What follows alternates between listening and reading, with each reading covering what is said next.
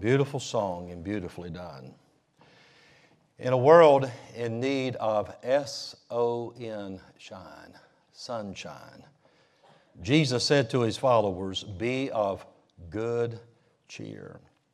Proverbs 17:22 declares that a merry or a cheerful heart doeth good like a medicine. 2 Corinthians 8:9 reminds us that God loves a cheerful giver. I read about a man who said, I was dozing in church and then I heard, stand up.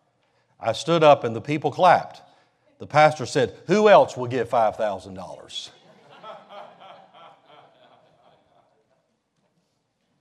Another man said, I never believed in my chiropractor, but now I stand corrected. Another wrote in the ad section of the paper, I'm getting 2 tickets for the Masters golf tournament for Christmas. The person that got them for me didn't realize it was going to be on the same day as my wedding. If you're interested, I'm looking for someone to take my place. It is at St. Michael's Church in Orlando at 3 p.m. The bride's name is Noelle. She'll be the one in the white dress. Let's spread some Christmas cheer, right? A merry heart.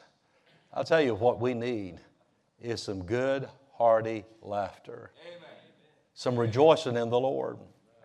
This is a heavy world in which we live.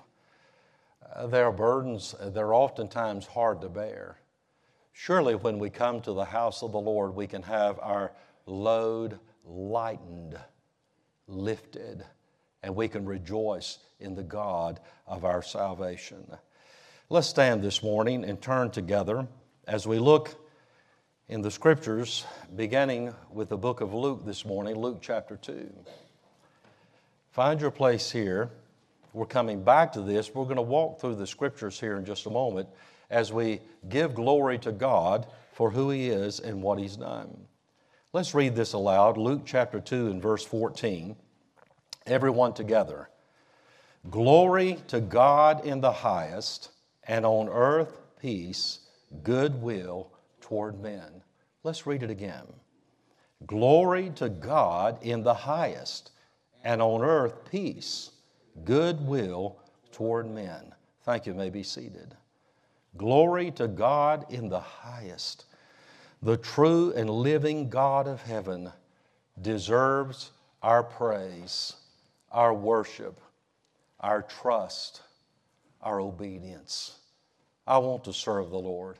With all of my heart, I want to glory in Him, rejoice in who He is and what He's done in my life. Turn with me over to the book of Genesis, the book of beginnings.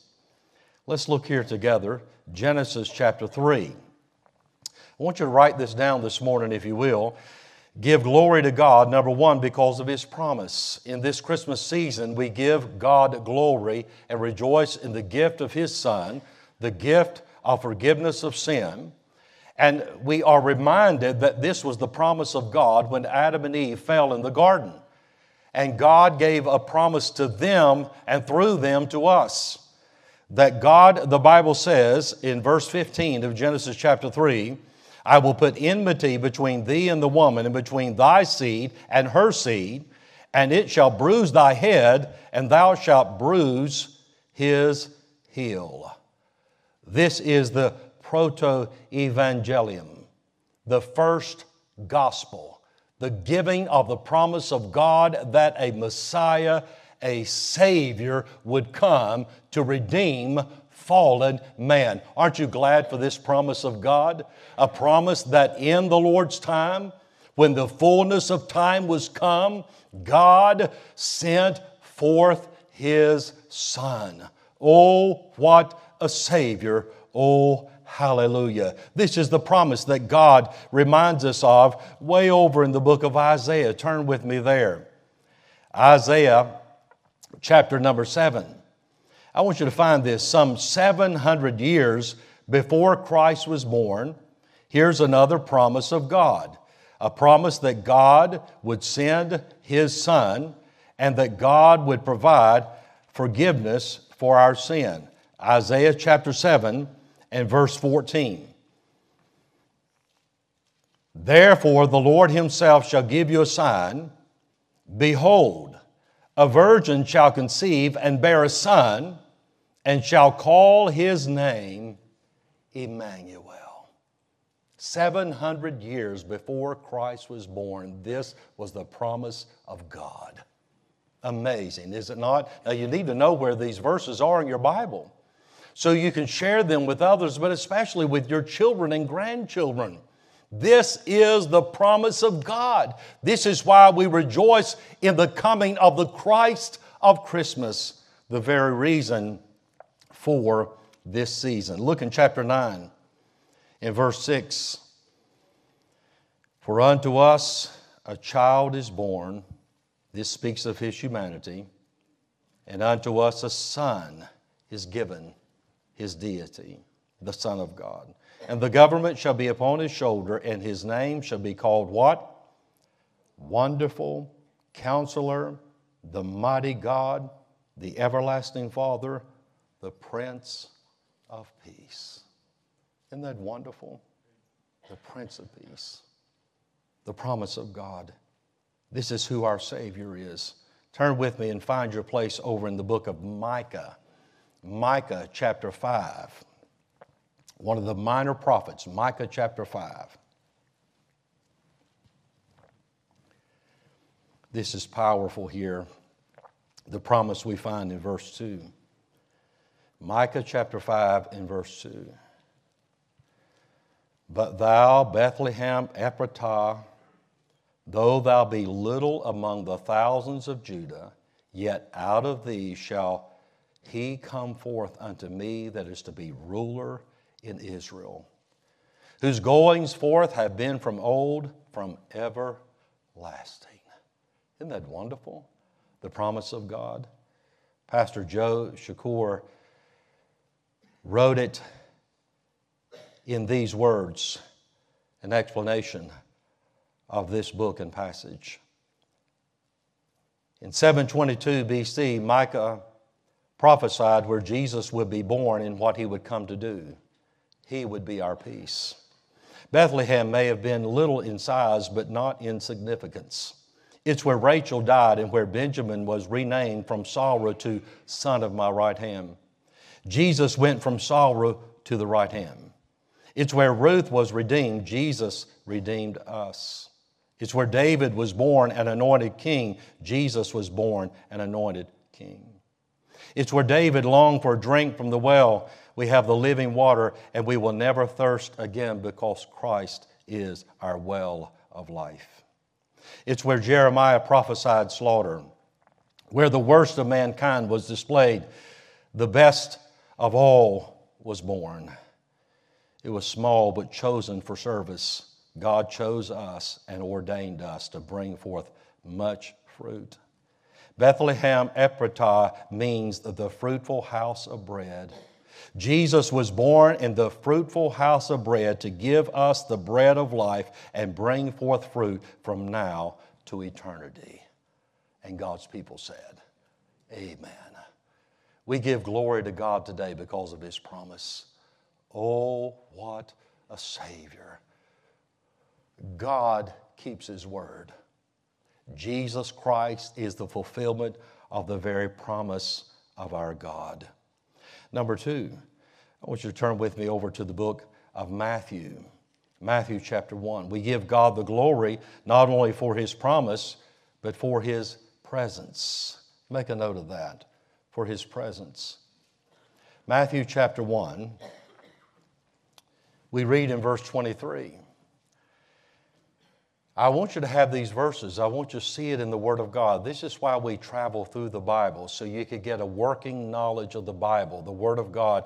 Like the Bereans, they studied the Word of God. They had a working knowledge. They would know where to find it. They would know where even or how to look for it. They would know how to search the Scriptures. That was what they were known for. They would search the Scriptures to see if these things were so. Is this what saith the Lord? Well, the Lord says, Matthew 1, verse 23, Behold, a virgin shall be with child and shall bring forth a son, and they shall call his name Emmanuel, which being interpreted is God with us. Isn't that wonderful?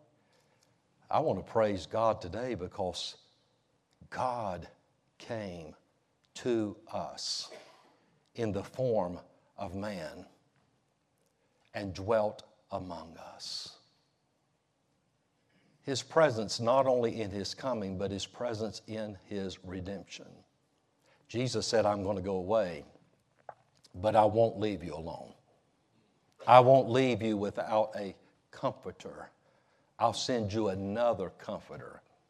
He'll lead you into all truth, and He will be with you and in you. And everywhere you go, I go with you in the person of the Holy Spirit. Isn't that wonderful? His presence in our lives. Look over in John chapter 1. John chapter 1. I love reading the Bible. I love walking through the Scriptures.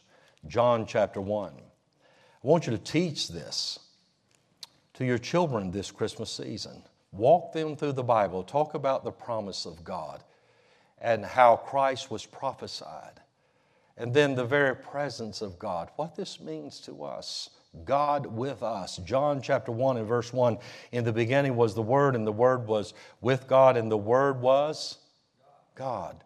The Bible is the written Word of God.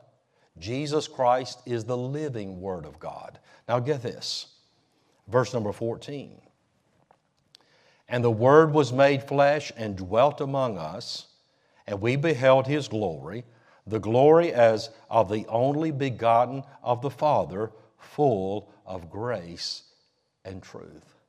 The Word was God, and the Word was made flesh and dwelt among us. Think about it, the very presence of God, Emmanuel, God with us. Can you imagine the very God of heaven with me, in the person of the Holy Spirit? No matter where we go, I was praying last night. As I was just talking to the Lord, I said, Lord, I'm glad you're with me no matter where I am. No matter what I'm facing, I can talk to you. I can have peace in my heart that your presence is ever with me. You're not leaving me. You're not going anywhere. I don't have to try to be something that I'm not. I don't have to earn your presence in my life.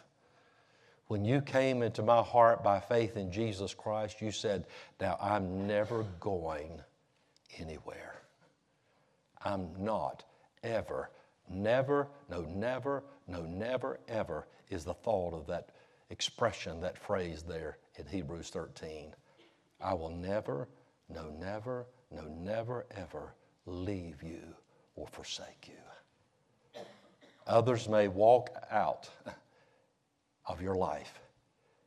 If they do, that's when Christ steps up. He's already in you. He's already with you.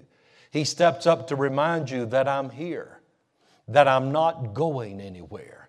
You can count on me and rejoice in my presence. Oh, the very presence of our God. 1 Timothy 3:16 says, God was manifest in the flesh. Can you imagine that?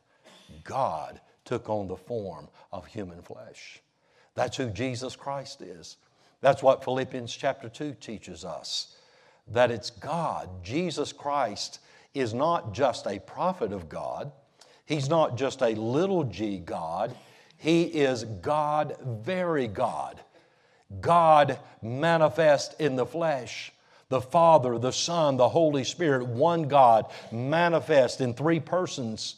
Jesus said, or the Bible says about Jesus in verse 14 here in John chapter 1, that He is the fullness of the Godhead bodily. Isn't that amazing? We rejoice in the goodness of God. He's full of grace and truth. Oh, I think about who Christ is. And what this Christmas is all about. I have the Lord with me. Some of you may not have family with you during this season, but you have your Savior with you. And He's not going anywhere. He will never leave you. You will never go through this life ever alone with Christ. Everywhere you go, He goes with you. He goes before you. He comes after you. The Bible says He's our rear reward.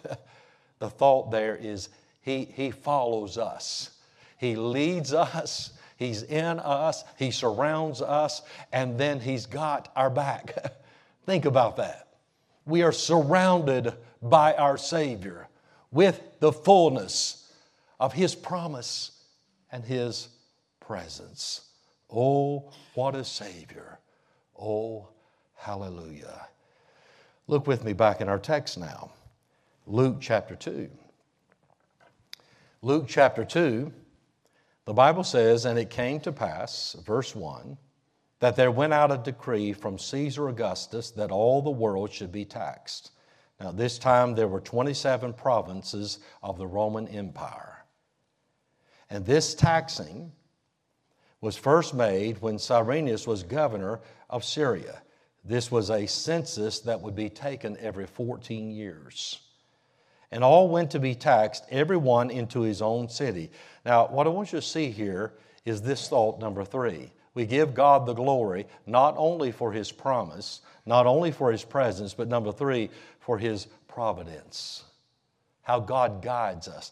God has a timing. God has a direction for our lives. It won't always be easy necessarily. That's the point. I thought as a younger Christian and as a younger pastor that if I was in God's will and I followed Him with my whole heart, then everything would come together and everything would at a certain point be so easy because I have the blessing of God, right? And then the more I read the Bible, the more I realized in Job's case and Joseph's case and Jeremiah's case, sometimes God does allow bad and uses bad to bring good, but to bring about His purposes in the lives of His children. Even Ezekiel was to be made an example before the people. Hosea, think about that. The sorrows that they would have to bear in the very will of God for their lives. When you are doing God's will for your life, it doesn't mean it's all going to come together. It doesn't mean that it's always going to be easy. Sometimes it's going to be taxing. Sometimes it's going to be difficult. Sometimes it's going to take its toll on you. One preacher said it this way: all the difficulties and setbacks that Joseph and Mary encountered reminds us that we can have everything go wrong and still be in the center of God's will. Think of that. Everything can go wrong and you're still in the center of God's will. See, instinctively, when things go wrong, we think, well, what's wrong with me? What's wrong with my situation? Where's God? Maybe even what's wrong with Him? God is who He is and where He's always been. And He said, you have the promise of my presence and I'm not going anywhere. No matter what you face, no matter how you struggle, no matter how you stumble, no matter how the circumstances would say otherwise. That's why you don't lean to your own understanding and say, well, hey, the way I see it, the way I perceive it here, I mean, this is obviously the case and this is obviously then what I must do. Be careful. That's why we seek God through the wisdom of His Word and say, God, guide me and show me what you want. That's how we learn to pray and seek the face of God, because we become more and more dependent upon the Lord and saying, God, I need you to guide me. Help me to trust in your sovereignty, that you're in control of all things, but also your providence. That you're working all things together for my good and your glory right here, right now. Sometimes instead of coming together, it seems to be coming apart, but yet I'm right in the center of your will. Teach me that and help me to not only embrace that, but to rest in that. Now get it as this unfolds. Verse 4. And Joseph also went up from Galilee out of the city of Nazareth into Judea, unto the city of David, which is called Bethlehem, because he was of the house and lineage of David, a descendant. This is a journey of 65 miles. It's a long journey where you don't have a car or a bus or train, right? Think of this. It wasn't easy. God was moving, but God was putting things in place. I think of how God was going to forge a nation. To do so, He called for a famine in Egypt, raised up Joseph to actually go down there and be the one to make Egypt the breadbasket for all the world. But to get Joseph there, He had to give him a dream that he would tell to his dad and his brothers that would make them so jealous that they would sell him into slavery. And then God, through that transaction, would get Joseph down to Egypt. And there in Egypt is where God would forge in the fiery trials and furnace of affliction a people for His name. Amazing how God did that. And that's how God works in your life and mine. We need to understand this, that so many times God is at work and we can trust Him, but sometimes it doesn't make sense. Sometimes it doesn't compute. His ways are not our ways. His ways are much higher than our ways. That's why we can trust Him, and that's why we must trust the Lord. He knows what He's doing. Don't trust your circumstances. Well, if God loves me and everything's going to work out, then everything's going to come together and I'm going to know God's with me. No, by faith, you've got to look to God and His Word and say, well, He said He's with me, so I know He's with me, whatever happens out here. If it all comes together or if it all comes apart, that's okay. Because I have the God of heaven who is ever present in my life as His child. Always working on my behalf. Oh, think of this. It says in verse 5, to be taxed with Mary, His espoused wife, being great with child. Just stop and consider that statement. Our dear mothers here today understand all the impact of that, this long journey. Oh, how inconvenient, how difficult, great with child. How many times did we'd walk into the church through the years and people would look at Rebecca, you hadn't gone yet? How many ladies have ever heard that? You still here? Oh, I'll tell you, that baby's about ready to be born. And it's like, I'm ready for this baby to be born, all right? You mothers understand that, and you can appreciate where she was. But God was at work. God was guiding her. God was guiding Joseph. Do you see what I'm saying? May God teach us and give us understanding today. Even when it is hard, even when it hurts, He's still God. And He's still in control, and He's still at work in your life and mine. His ways are higher than our ways. It comes down to whether or not we will simply trust and obey, taking God at His word. That's what faith is. I may not feel it, I may not sense it, I may not see it. In fact, my circumstances may say exactly opposite of what God is saying right now. That's why God says, don't trust your circumstances. Don't lean to your own understanding.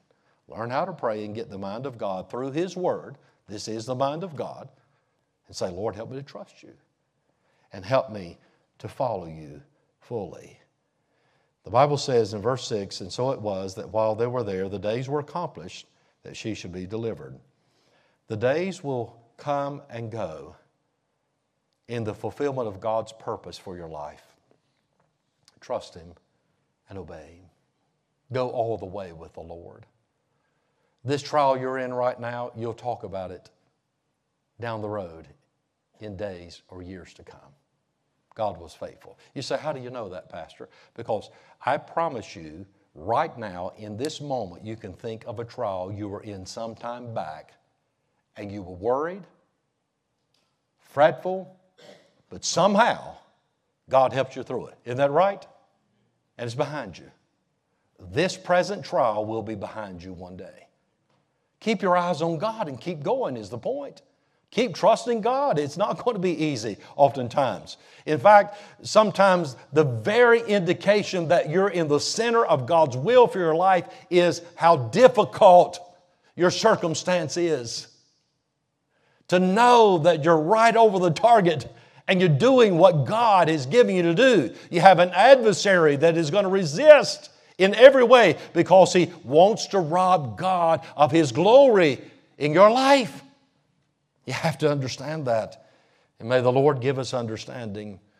The Bible says in verse 7, and she brought forth her firstborn son and wrapped him in swaddling clothes and laid him in a manger because there was no room for them in the inn. It speaks of poverty and rejection. No room. It wasn't easy, but it was God's will.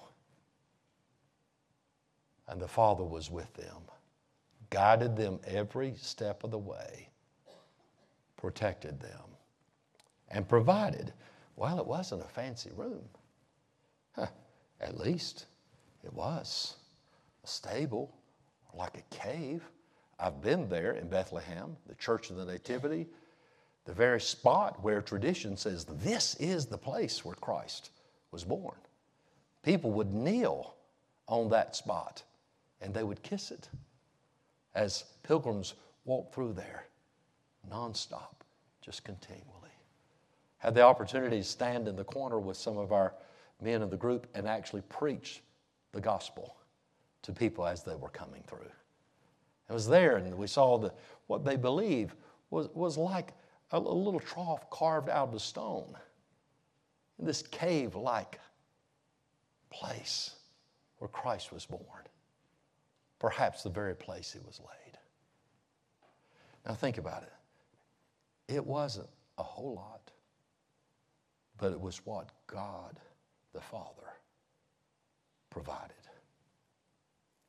Now, if you're not careful, and if I'm not careful, we'll get our eyes off the Lord and we'll look around and say, what I got is not what I expected or what I hoped, what I even prayed for is not much.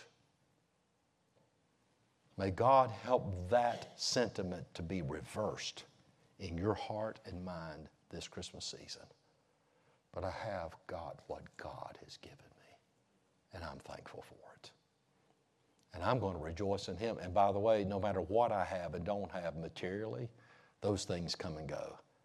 I have the God of heaven who's my Savior, who goes with me every step of the way and providentially guides, directs, and protects me. That's what I have, who I have, and that's more than enough. Whatever your misgivings or shortcomings are this Christmas season, there is reason to rejoice. Our God is in control and a very present help. Rejoice and rest in the presence of His promise, presence and providence. Think of that. Rest in the presence of His presence. Do you get that? The present of God, the gift of God. Lo, I am with you always. I read this story with intrigue. You know, sometimes life gets so hard. One writer said, life will always be hardest when you're crossing over to a new level. Don't get discouraged. Take heart. Trust God and believe God. I read this story entitled, When Every Choir Member Was Late. I'd never heard of this story, a true story. In fact, it was featured on Unsolved Mysteries, the television series. Because on March 1st, 1950, in Beatrice, Nebraska, the pastor went to church on a Saturday afternoon to prepare for the evening choir practice, to light the stove, get things ready to heat it up. Most choir members would arrive between 7:15 to 7:30. That would be normal. He then went home for a quick supper and was ready to return with his wife and daughter when it was discovered the daughter's dress was soiled and needed a change, which must first be ironed. He would certainly be late for practice. High school sophomore LaDonna had trouble with her geometry problems and had to stay to finish them. Normally, she was always early for choir rehearsal. Two sisters were ready to go to practice, but the car wouldn't start. They called up the geometry girl to pick them up, who was late too. Mrs. Schuster, with a small daughter, would arrive later on with an aging mother needing her to stay behind and to help her first. And that made her late. Machinist Harry O was going to take his two boys to choir practice since his wife was away, but he started talking with someone, lost track of the time, and ended up being late. The pianist Marilyn Paul decided to come 1/2 an hour earlier, but after supper, she fell asleep instead. The choir director and the pianist's mother, Mrs. Paul, was late due to her daughter. She tried to unsuccessfully wake her up. Two high school girls usually go together, but one was listening to a 7 p.m. radio program and broke their habit of promptness to listen to the end. Stenographer Joyce Black, feeling just plain lazy, stayed until the last minute when she was ready to go. It happened. At 7:25, the West Side Baptist Church blew up. Its roof was crushed and the walls fell due to a gas leak. All the choir members were late, which had never happened before. And miraculously, providentially, no one was hurt. Their excuses for not attending the practice seemed to be their own, but they were actually God's hand of guidance, once again, protecting His children. Amazing, is it not? Now, I'm not saying you should be late for choir practice.